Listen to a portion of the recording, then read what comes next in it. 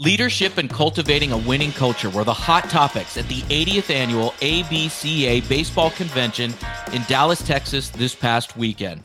We took Keep the Line Moving on the road. It's Keep the Line Moving Coaches Week. Now it's time for the head coach of the USC Trojans in his second year, Andy Stankiewicz, as we continue on with the podcast series from the ABCA Conference. Tell us your baseball life. It's worthy of you going from start to finish because it's really, what a journey, my friend. What a journey. It has been a journey. Yeah, I grew up in Southern California. Actually wanted to be a football player more than probably a baseball player, but I wasn't quite the biggest and the fastest, and so we kind of turned my efforts towards baseball and fell in love with baseball and got a chance to play at Pepperdine University coming out of St. Paul High School in Santa Fe Springs, California, and then played there for 4 years and got drafted by the Yankees, started a professional career, spent a good 6 years in the minors, right? 2 years in single A, 2 years in double A, 2 years in triple A, and then got to the big leagues in 1992, and then I spent the next 7 years in the big leagues then got a little banged up, got sent back down at triple A and had some injuries, and then tried to get back to the big leagues, never made it.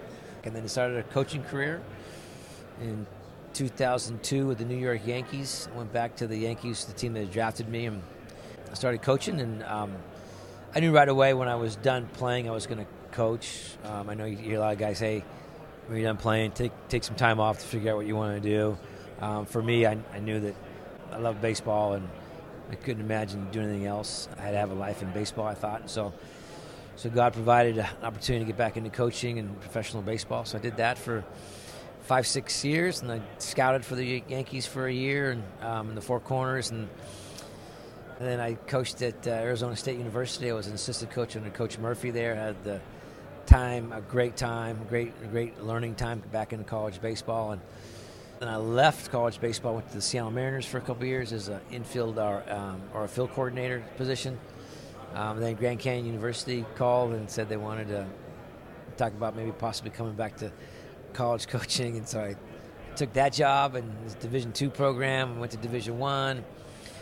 Had a great time growing that program. Had a great administration that was really, really helpful and supportive to help grow that program. And then USC called a couple of years ago, and this is year 2, and so here we are. It's been kind of a whirlwind, but it's been a heck of a ride. So let's go back to Southern California when you were growing up and you saw that, hey, I'm pretty good at baseball and I think I could play collegiately. And then you get to Pepperdine and you start to excel.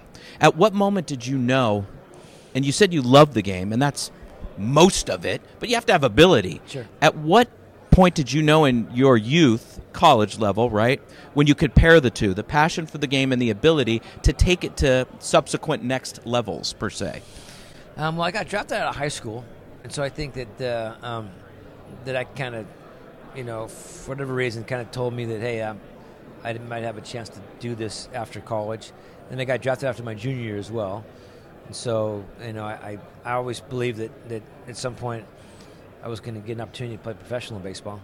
But I think that it's just the passion to play and the desire to get better was just at the forefront my entire college career.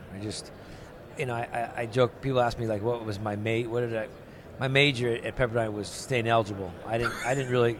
I'll be honest. Now I'm a college coach at USC. It's an great academic university. So our students, I stress the importance of academics. But honestly, I went to college because I knew I wasn't ready to play professional baseball at high school, and I knew that the next route would go to college, and I just wanted to play baseball. I did graduate from Pepperdine, which is a small feat in itself. I just was just passionate about the game, and I wanted to learn. I wanted to get better, and I really enjoyed the competition. I think I was a better professional player than I was a college player because we played every day. College game was fun, but you don't play every day. I really wanted to play every day, and so now I get a chance to turn my concentration, my efforts to help our guys, become the best player they can be. And now I think I knew all along that that this is what I wanted to do. So you're at Pepperdine. You wanted to be eligible. That was a great story and all. So since I've started the podcast a year ago, I've had former major leaguers on, NFL players, things of that nature, and I get asked the question a lot. Hey, you talk to all these people that I spent 21 years in professional sports, and they ask me all the time, what's the difference between, let's say, a AAA player, a great college prospect, and a pro? And I always say it's the mindset, and you have it. It's that next level mindset to deal with failure, to deal with success, to get him on the next at bat. You make an error, you forget about it. It's that short-term memory. What was it for you, do you think, mentally that made you the successful pro that you were? Good question. It's a hard game, right? But it's a game of failure, right? So you have to learn how to kind of move on to the next day. And I think that's where I think that the difference for me was, and my son played professional baseball he was drafted out of Arizona State and played professional baseball. And I tell all the guys that are in pro ball, like, hey, get stronger as the season goes along. Because like most of your competitors, they get weaker. They start to slow down, right? The grind of playing every day, the grind of spring training, and now you're into the first month, the second month, third month, fourth month, fifth month, sixth month. If you can finish strong, right? Because there's always like a dog day of a season. Those really exist, and I don't care what level you're at; those exist.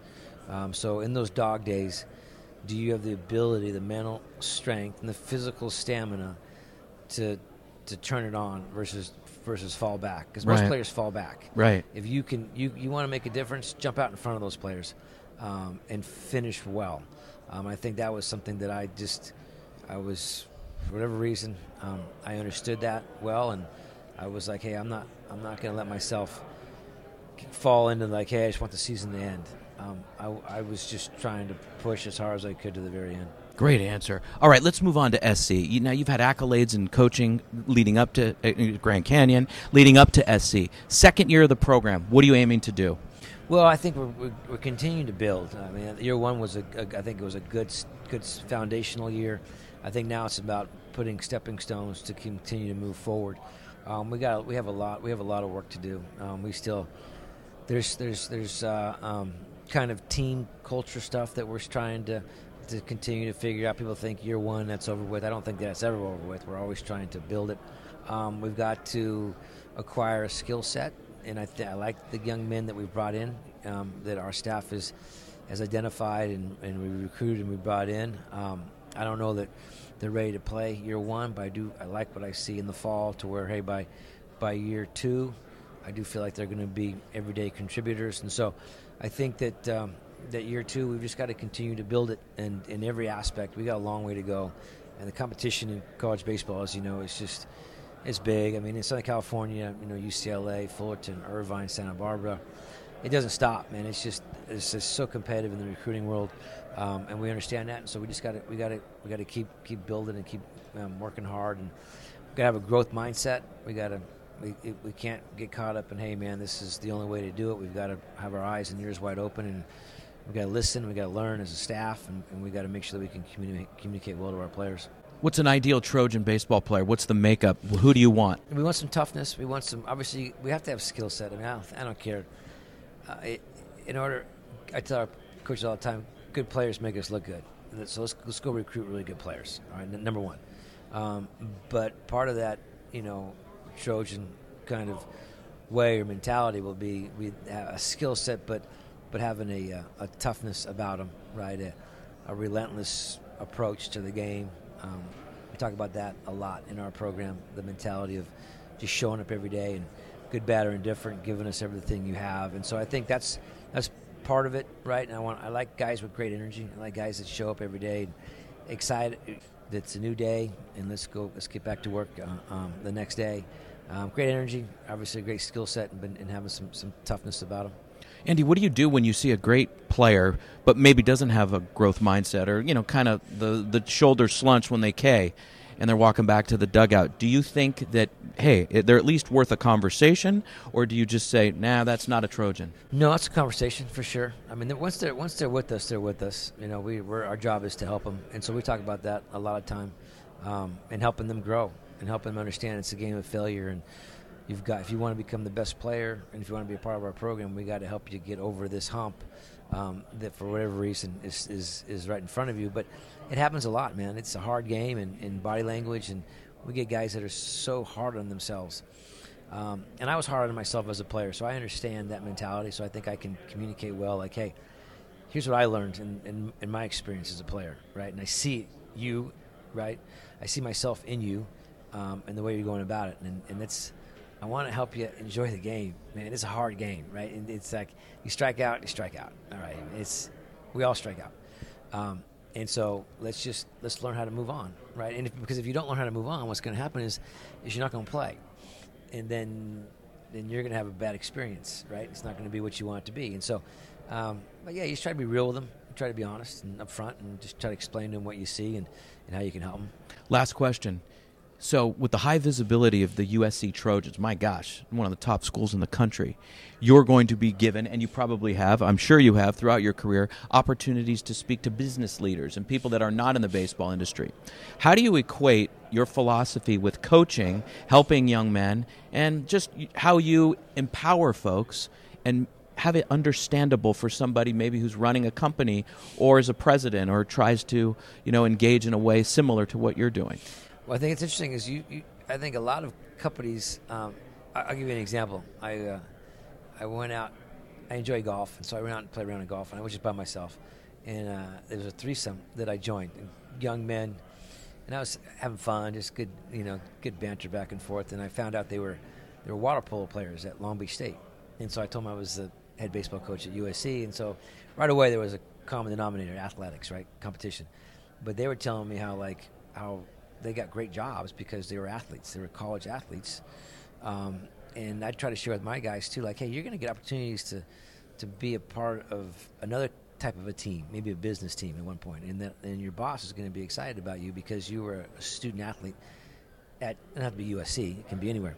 But those same characteristics that you learned in the clubhouse and the dugout are going to really be favorable for you in this business. And so I just try to, when I talk to leaders of corporations and businesses as well, is like, I think we're all looking for a team guy, right? Because everybody has a role, right? And so can our guys, right? Can your employees, can they accept their role and be good in their role? And as a result of them doing their role well, your company has a lot of success. And so I think that's team sports. That's what we deal with every day. Not everybody on my team is a Friday night guy. I have plenty of guys on my team that are relievers that we're going to win or lose that night because of their ability to not because a starter went 6, but are you going to be able to come in the 8th and throw 10 pitches, and he threw 110 pitches?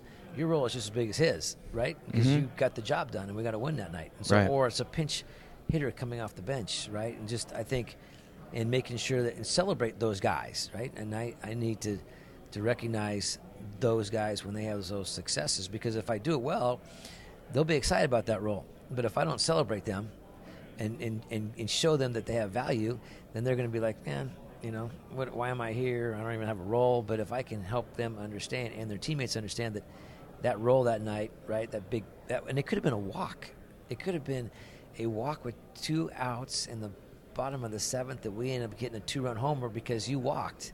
And he walked, and people were like, oh, he got a walk. But that walk led to the guy that came on deck circle that got the big 2-run homer to put us up, by a run. So everybody has a role, and everybody has a value. And I think that you just got to find it and celebrate it and make them feel good about it. And if you do that on a consistent basis, they'll be excited about coming to work tomorrow. I believe that. So.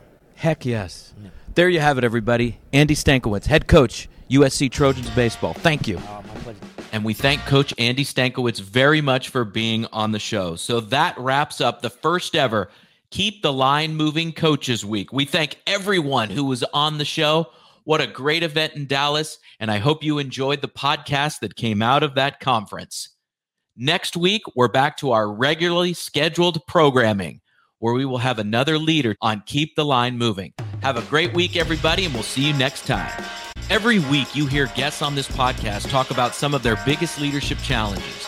As a leader, you want to make an impact on those you lead and reach your organization's goals, while also optimizing your time management.